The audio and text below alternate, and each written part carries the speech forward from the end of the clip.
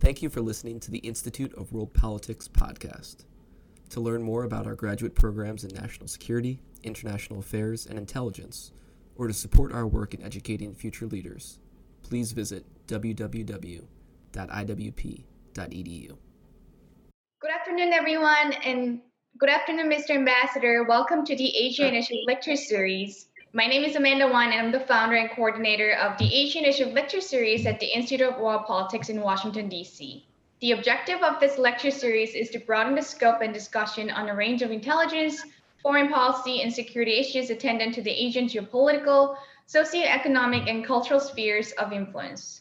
Today, we have Ambassador Jose Manuel Romualdez, who will be delivering a lecture on the Philippines-U.S. alliance in a post-pandemic world. Ambassador Romualdez was appointed Ambassador of the Republic of the Philippines to the United States in July 2017. Prior to his appointment, Ambassador Romualdez was designated as a special envoy of the Philippine President to the United States. He also served as a member of several Philippine business delegations visiting the U.S., China, Japan, and New Zealand from 1989 to 2012. Ambassador Romualdez has extensive experience as a media practitioner and business executive. He used to be Chief Executive Officer of Stargate Media Corporation and publisher of People Asia magazine, the Philippine Star affiliate. He was president of the Manila Overseas Press Club and vice president of Rotary Club of Manila. Ambassador Romualdez writes columns for the Philippine Star, and all of his columns has a wide following of readers both in the Philippines and abroad. Thank you, Mr. Ambassador, for joining us today, and we will begin our presentation now. Thank you very much, also. Well, first of all, let me just greet your president of the Institute of World Politics, Mr. John Lechowski, and of course, Ms. Gion Amanda Wan, the founder and coordinator of the IWP's Asia Institute or Initiative Lecture Series. Ladies and gentlemen, at the outset of this discussion, allow me to express my gratitude to the Institute of World Politics for inviting me to speak on this very relevant topic, the alliance between the Philippines and the United States at a time when the whole world is in the midst of a once-in-a-century pandemic, which many nations, as we speak, are grappling with the second wave of COVID-19. To say that this pandemic has changed the world as we know it is an understatement. We have witnessed how the coronavirus has and continues to alter the way we live and interact with each other, the way we work and conduct business, and even the way we meet and exchange ideas. It has also magnified and intensified the geopolitical dynamics in many parts of the globe, including in our own region in the South Asia or Southeast Asia. Amidst these changes, the alliance between the Philippines and the United States has remained steadfast, if not stronger. Allow me to discuss the areas where we have been closely working together. First, on the COVID-19 vaccines. As early as May 2020, the Philippines reached out to the U.S. biotech and pharmaceutical companies developing the COVID-19 vaccines. We recognize that the country's efforts to cope with and recover from the pandemic would only be sustainable once safe and effective vaccines become available and accessible to Filipinos. Discussions are also underway with companies at the most advanced clinical stages of development, which includes Pfizer, of course, Moderna TX, Novavax, Inovio Pharmaceuticals, and Arcturus Therapeutics. We hope to further expand our pool of potential partners to include Janssen Pharmaceutical and MSD. We're also working to facilitate cooperation in clinical trials, procurement and distribution, and eventual co-manufacturing with both the government and the private sector to complement the vaccines, and the Philippine government will also source from the WHO-led COVAX facilities. This would, of course, ensure that many Filipinos will have early and sustained access to the reliable vaccines. Recognizing U.S. expertise and experience in this area, we look forward to partnering and collaborating with various U.S. government and private sector entities, as well as the academic institutions. Currently, we do not have the capability to develop and manufacture our own vaccines, but the government is working with local pharmaceutical companies to establish a suitable facility under the Vaccine Self-Reliance Project of the Department of Health's Research Institute for Tropical Medicine.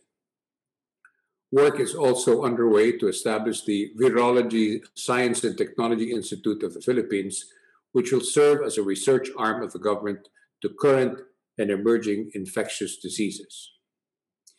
Despite its domestic challenges to address the COVID 19, the United States has been very generous with its health related assistance to the international community. We certainly appreciate the over 25 or $24 million in the U.S. government assistance to the Philippines, in particular, including PPEs for medical or cots or medical facilities, isolation tents, new ventilators, training and capacity building for health workers, and of course, improving our community access to water, sanitation, and hygiene services. This has been complemented by USAID supported programs for local businesses that connect Filipino farmers and fisherfolk with the consumers through digital platforms and have helped address the supply chain gaps during the community quarantine. U.S. companies have likewise stepped forward, and in the spirit of bayanihan, we became or have become the partners of the Philippine government in delivering humanitarian aid, producing and donating medical supplies, providing financial food, gasoline, and other in-kind donations and tech support.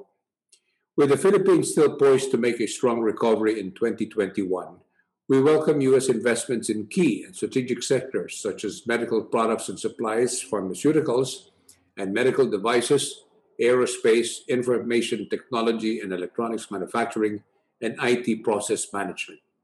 The Philippines' strong fundamentals, fiscal stamina, and effective governance will continue to make us a promising investment destination and a growing market for international investors.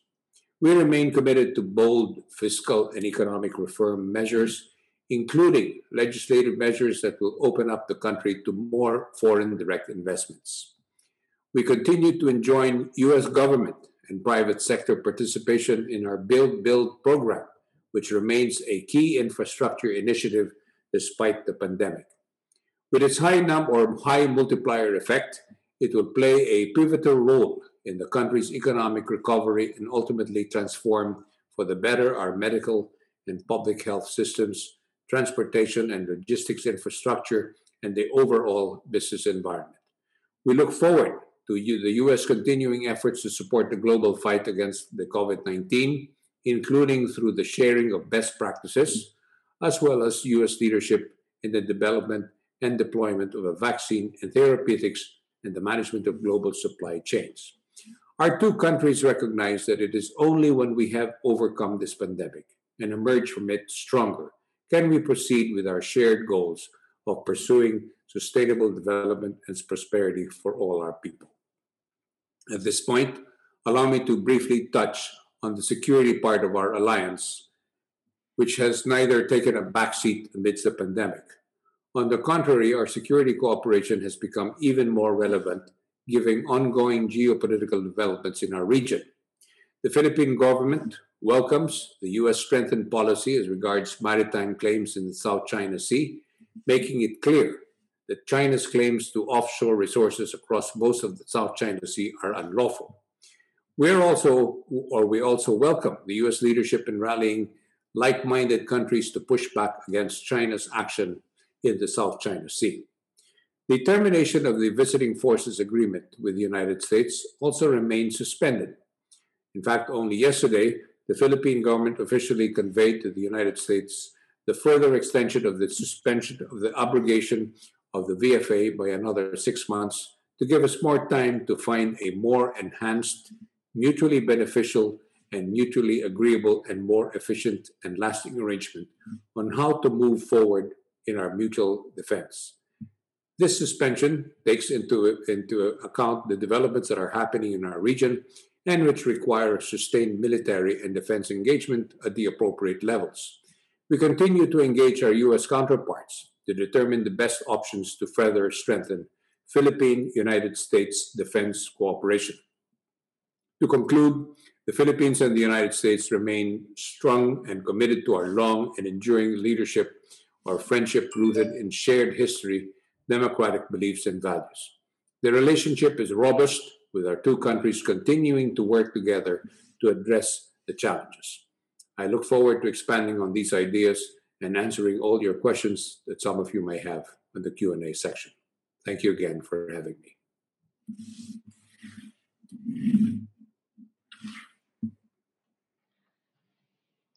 Mr. Ambassador, thank you very much for your remarks.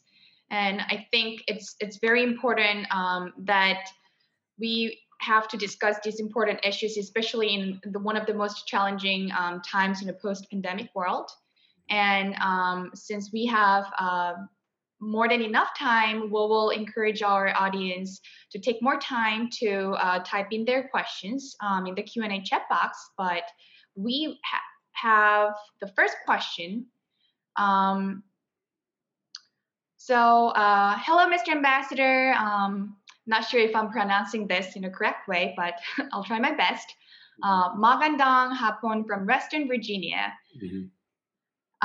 She is a IWP donor and former U.S. Air Force officer who happens to have been born in the Philippines, Pasay City, be precise. I'm sorry, it's a he. My question for you, Your Excellency, is this. What do you foresee for the current state and future of relations between the U.S. intelligence community, including but not limited to the CIA, and Filipino intelligence agencies such as the National Intelligence Coordinating Agency, NICA, especially in dealing with the Chinese espionage threat? Thank you very much. Salamat po, sir. Well, first of all, we have very good working relationship with the United States as a whole, and definitely our intelligence agencies have always been coordinated in all our efforts, especially in the fight against terrorism. In the case of Chinese espionage, I guess that comes without saying that we do coordinate on areas where we think is mutually beneficial for us. As you know, we do have diplomatic relations with China, and we value, of course, the relationship that we have with China because of the investments, and also we have a lot of Filipino Chinese in the Philippines, and we have Filipino Chinese investments in China. But nonetheless, our cooperation in our intelligence agencies has been the best. It's always been, and we've coordinated on so many things. As a matter of fact, one very great example that we have is that this happened a long time ago, but just to show you that Ramzi Youssef, if I remember correctly, is the name, we actually caught him in the Philippines, and he was actually the one, first of all, we caught him. He was a terrorist who wanted to assassinate Pope John Paul. And we turned him over to the United States, and actually he was partly responsible for many of the bombings, including, from what I'm told, the World Trade Center. So that's an example of how our cooperation of our two intelligence agencies has been very strong and continues to be strong up to this day.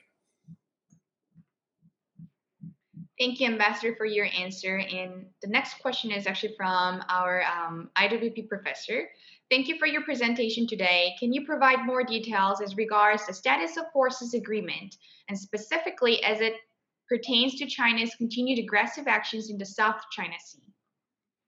Well, as I said earlier in my remarks, we welcome the United States recognizing our arbitral award, which we won in the United Nations Law of the Seas.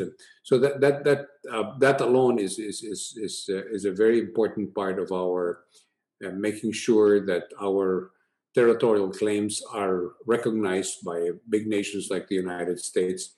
And we are continuing our bilateral conversations or meetings or discussions with China, and we hope to be able to resolve all of these issues peacefully. Nobody wants to have a military confrontation of any sort. But our relationship with the United States obviously is a very special one. Our Mutual Defense Pact is one very important document that we value, especially now that the United States has signified its recognition of this arbitral award. This would, of course, make it clear to China that we work together in resolving this issue peacefully. Remember, there are also other Asian claimants to the area, so all of this have to be resolved one way or the other in a peaceful manner, and we hope that China will will come to accept that as the only way to be able to continue to have peace and prosperity in that area. Thank you, Ambassador. And the next question is, what will be necessary for countries to resist and/or cancel China's Belt and Road initiatives? Well, we have really not had much investments coming along our way, along those lines coming from China. We have more investments in our infrastructure program with Japan. Japan is one of our biggest partners in our infrastructure. So China has offered this on many occasions, but most of them have not really come into fruition yet. And we're hoping, of course, the terms that they're asking for would be more reasonable, as they say. Although we do have agreements coming from China, I don't know if falls under the Belt and Road, but they for instance, have bidded and won for the development of Sangley Point, which is an old Navy airstrip or base of the United States, and we're developing that into a general aviation airport. So again, like I said, we will continue to engage with all the countries that would like to invest in the Philippines, but in a manner that would be mutually beneficial for both of us.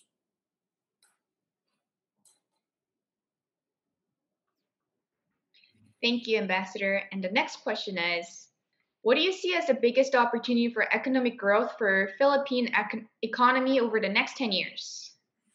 Well, as I said, the infrastructure program that we've embarked on, which started a year and a half or 2 years ago, is already moving forward. Even with the pandemic, we continue to build our roads, bridges, and airports. As a matter of fact, we just closed a deal with a local firm to develop a new modern airport about 15 to 20 minutes out of Metro Manila.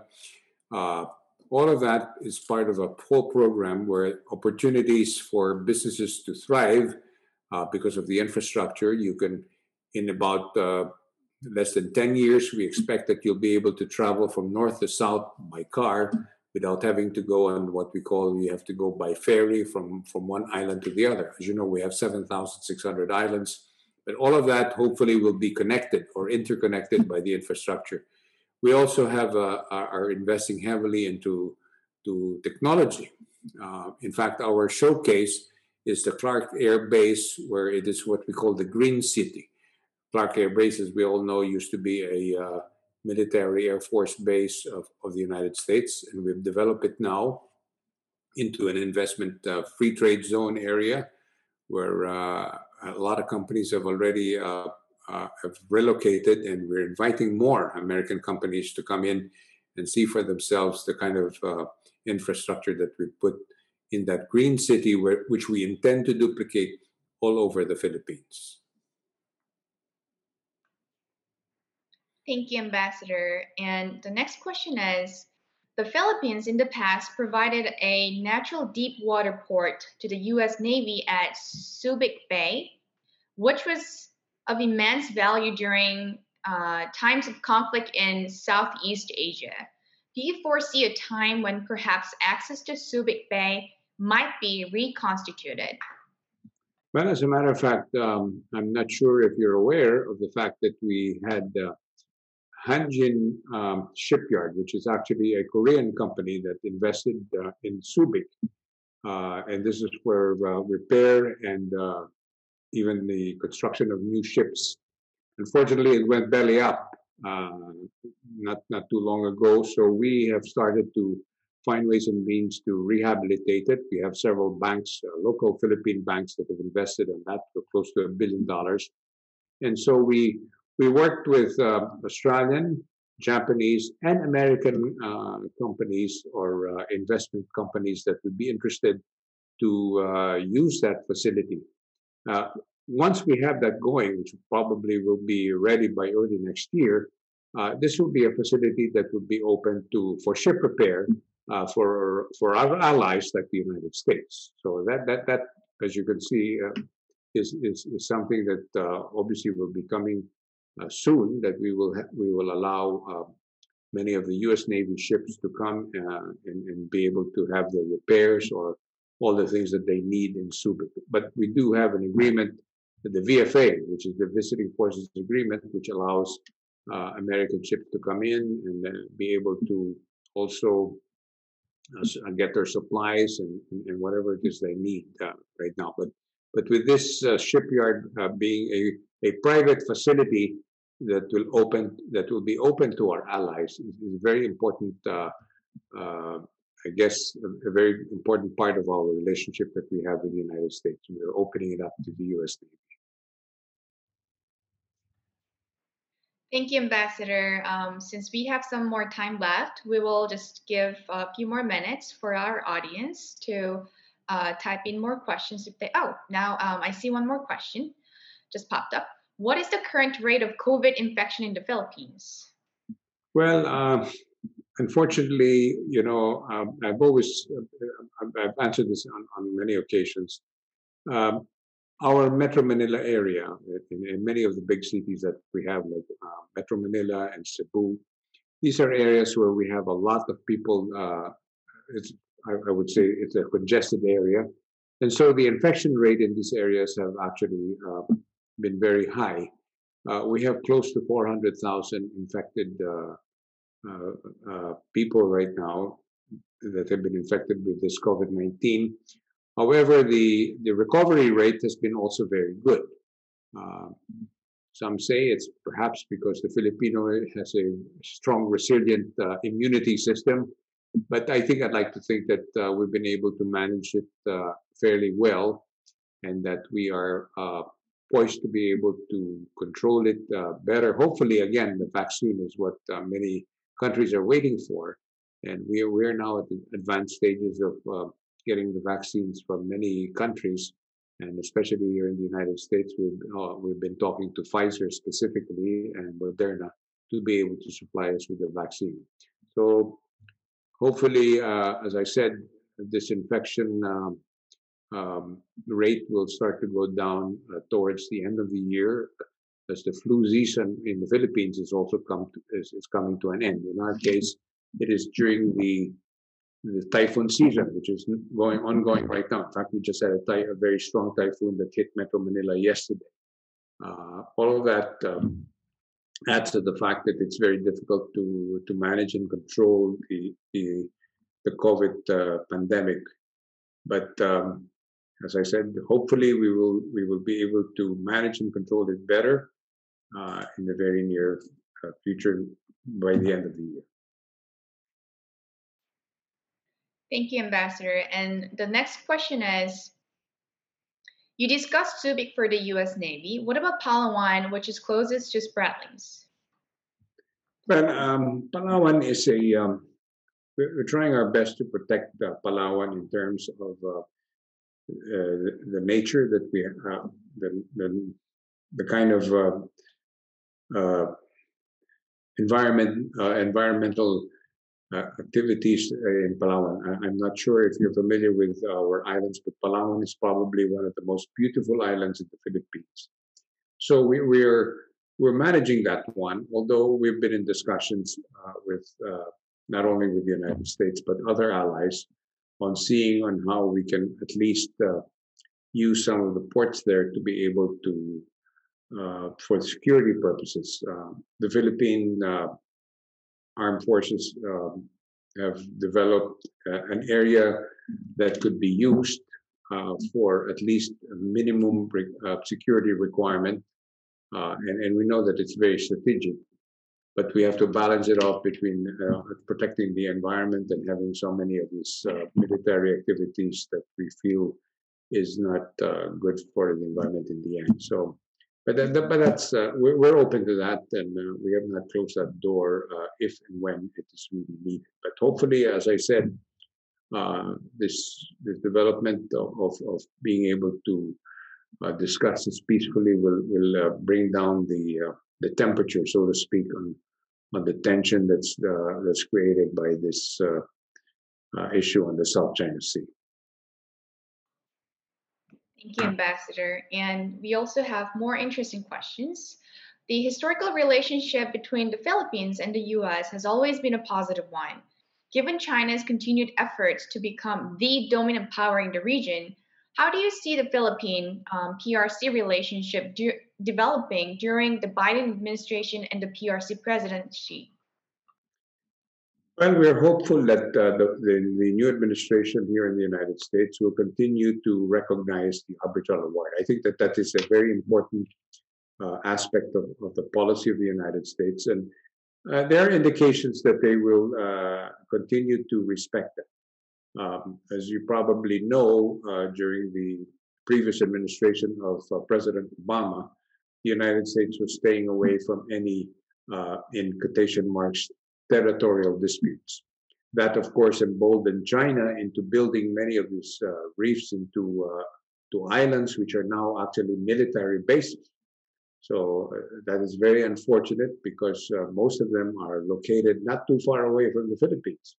And we were, quite honestly, we were left on our own to see how we can resolve this because we were helpless, so to speak, because of the policy that was promulgated by the Obama administration that that they do not get involved in territorial disputes. Recently, of course, with the announcement of Secretary Pompeo, they now recognize that arbitral award. And that one is a very strong message that China has to come and sit down and talk to us and talk to the other claimants to the area and resolve these things peacefully. So we're hoping that the Biden administration will continue to press for a peaceful solution and that again, our mutual defense pact must remain strong if we are to be really partners in securing our nations. Thank you. And the next question is, how do Philippine population view climate change? Is it a national security concern? Well, I think we've been very strong about climate change. In fact, one of our senators, prominent senators, who's now our deputy speaker, Lauren Legarda, who's a close friend of mine, we have been she's been discussing this climate change as far back as 15 years ago, and she predicted, together with former Vice President Al Gore, that climate change is upon us. It will wreak havoc into our environment, and we see that right now. We have, as I said, we just had a typhoon yesterday, a very strong one. And usually typhoon season in the Philippines starts in sometime in June and ends sometime in September, but it has now gone all the way up to this time, and some are saying even it might even go through the Christmas season. And here in the United States, the same thing. You have all these fires in California. You have all these typhoons and hurricanes that are happening in Florida and in other parts in the South.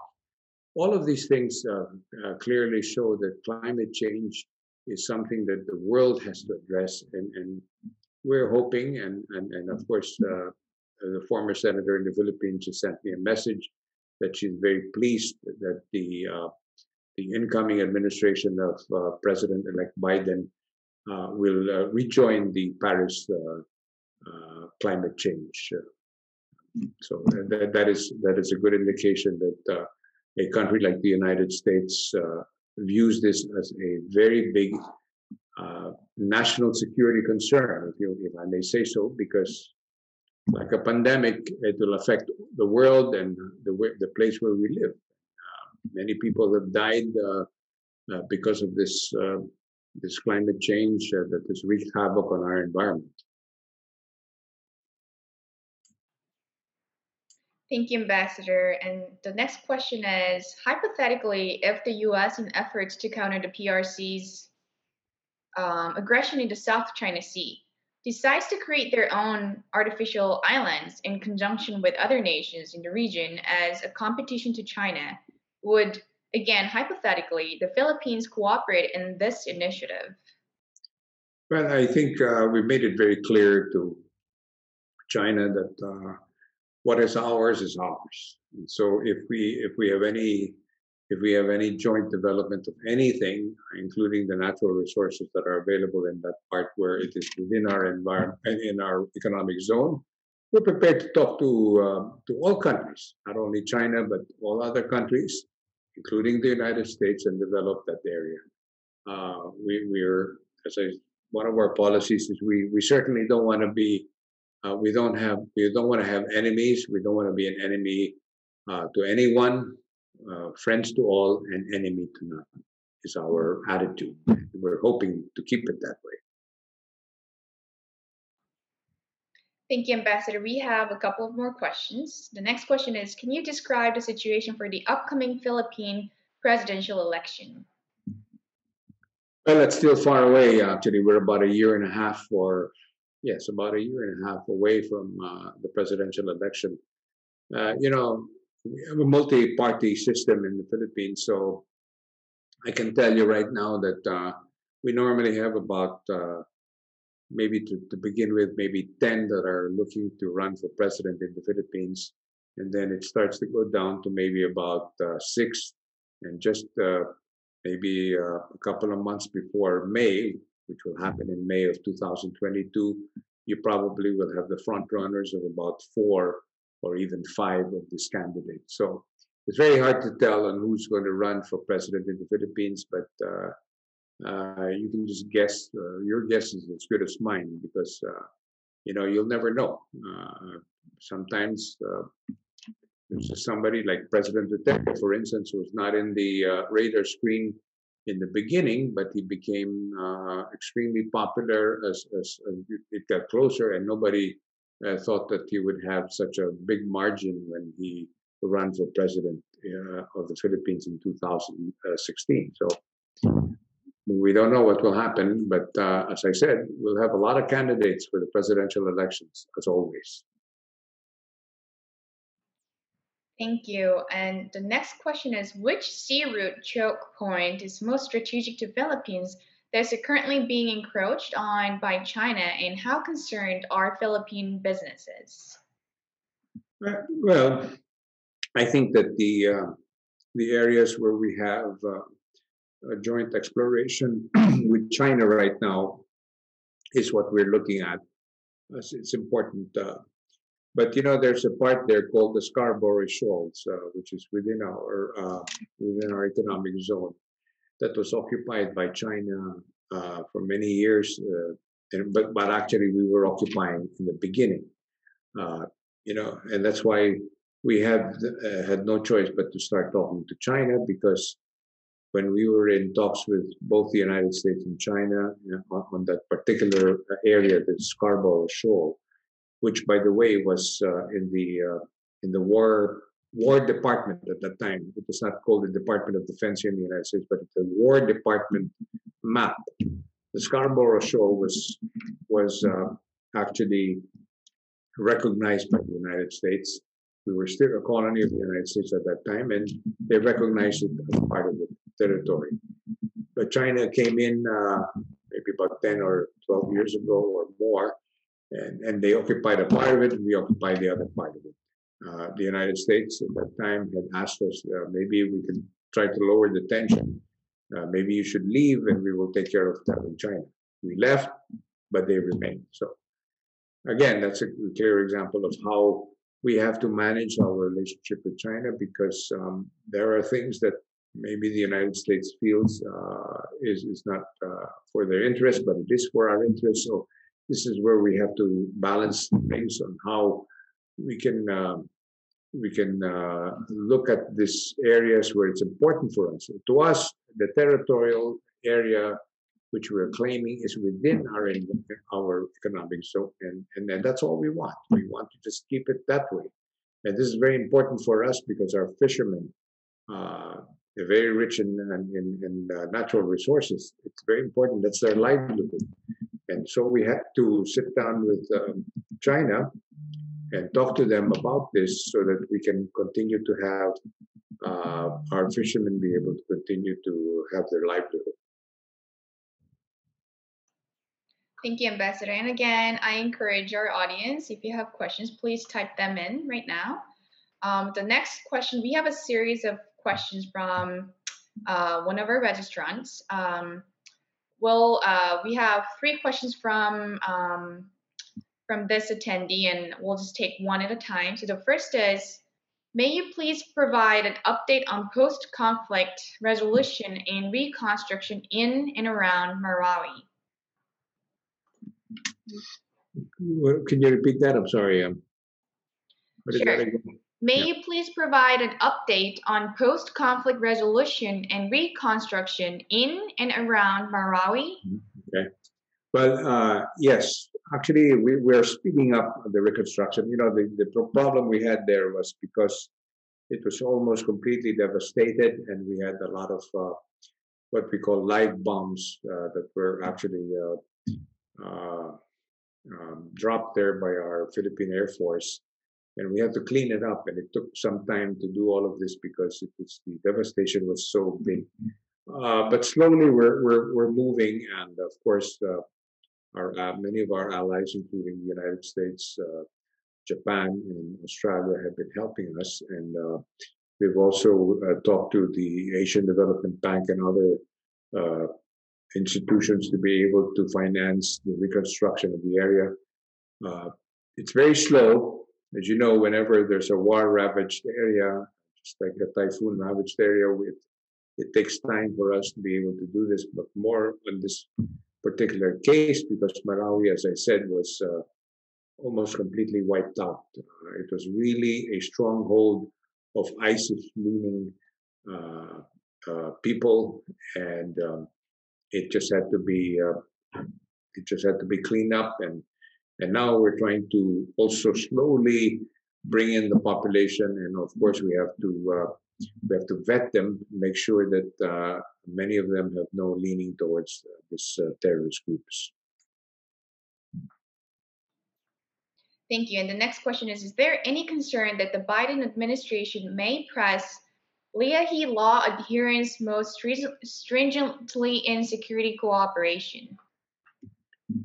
Well, like I said, we've had very good relations with this country as a whole, and so there are many issues, of course, that come into play. And as I've always talked to many of the U.S. Senators, specifically Senator Leahy and some of the other senators, like Senator Durbin from the Democratic Party, and we've always told them that these issues you can always bring it to our attention. But at the end of the day, we're a country that has a similar system as the United States. We're a democratic country. We have laws.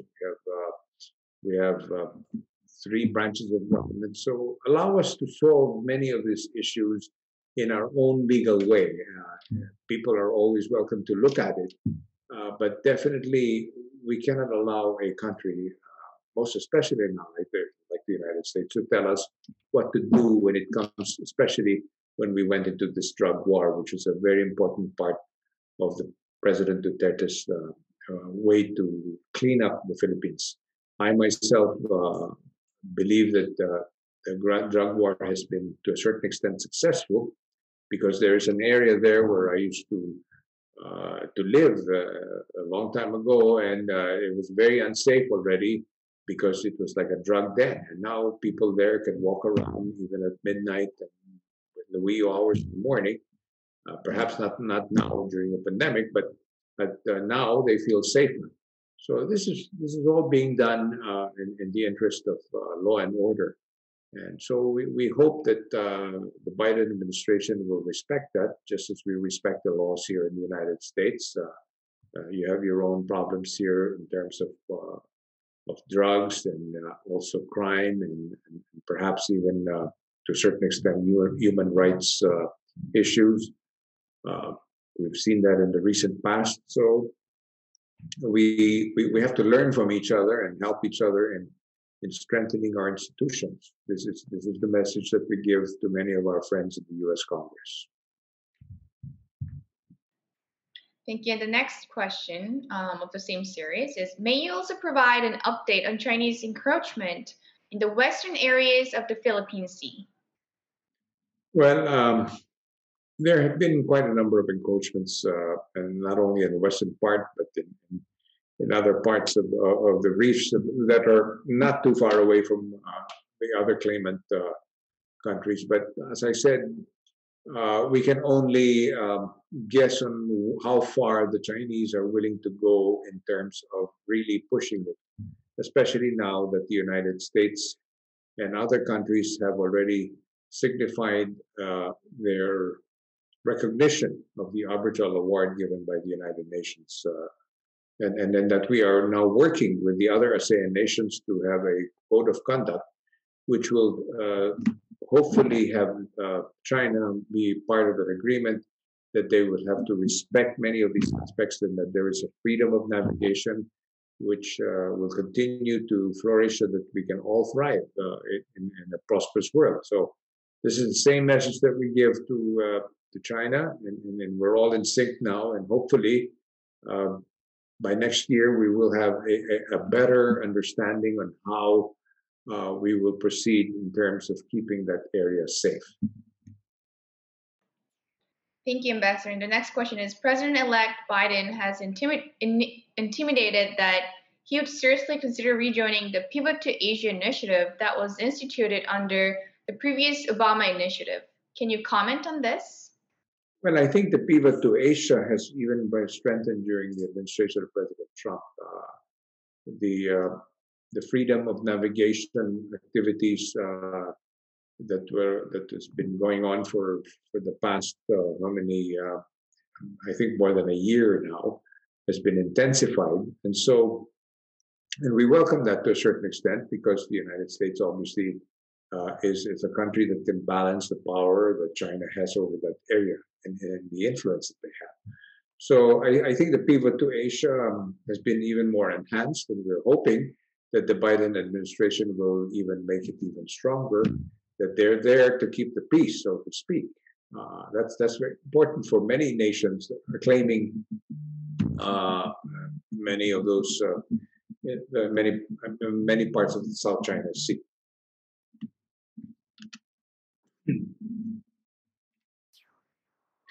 Thank you, Ambassador. And we have a very interesting question here. Philippines is known for its excellency in boxing. Excellence in boxing. Are mixed martial arts also becoming more popular in the Philippines, or is boxing still more popular? Well, as we all know, our famous boxer Manny Pacquiao has made boxing probably one of the most popular, not only in the Philippines but all over the world. They never thought that an Asian like Manny Pacquiao could be a real champion. Uh, but martial arts is also very popular in the Philippines. But I think boxing has become even more popular because I said because of Manny Pacquiao.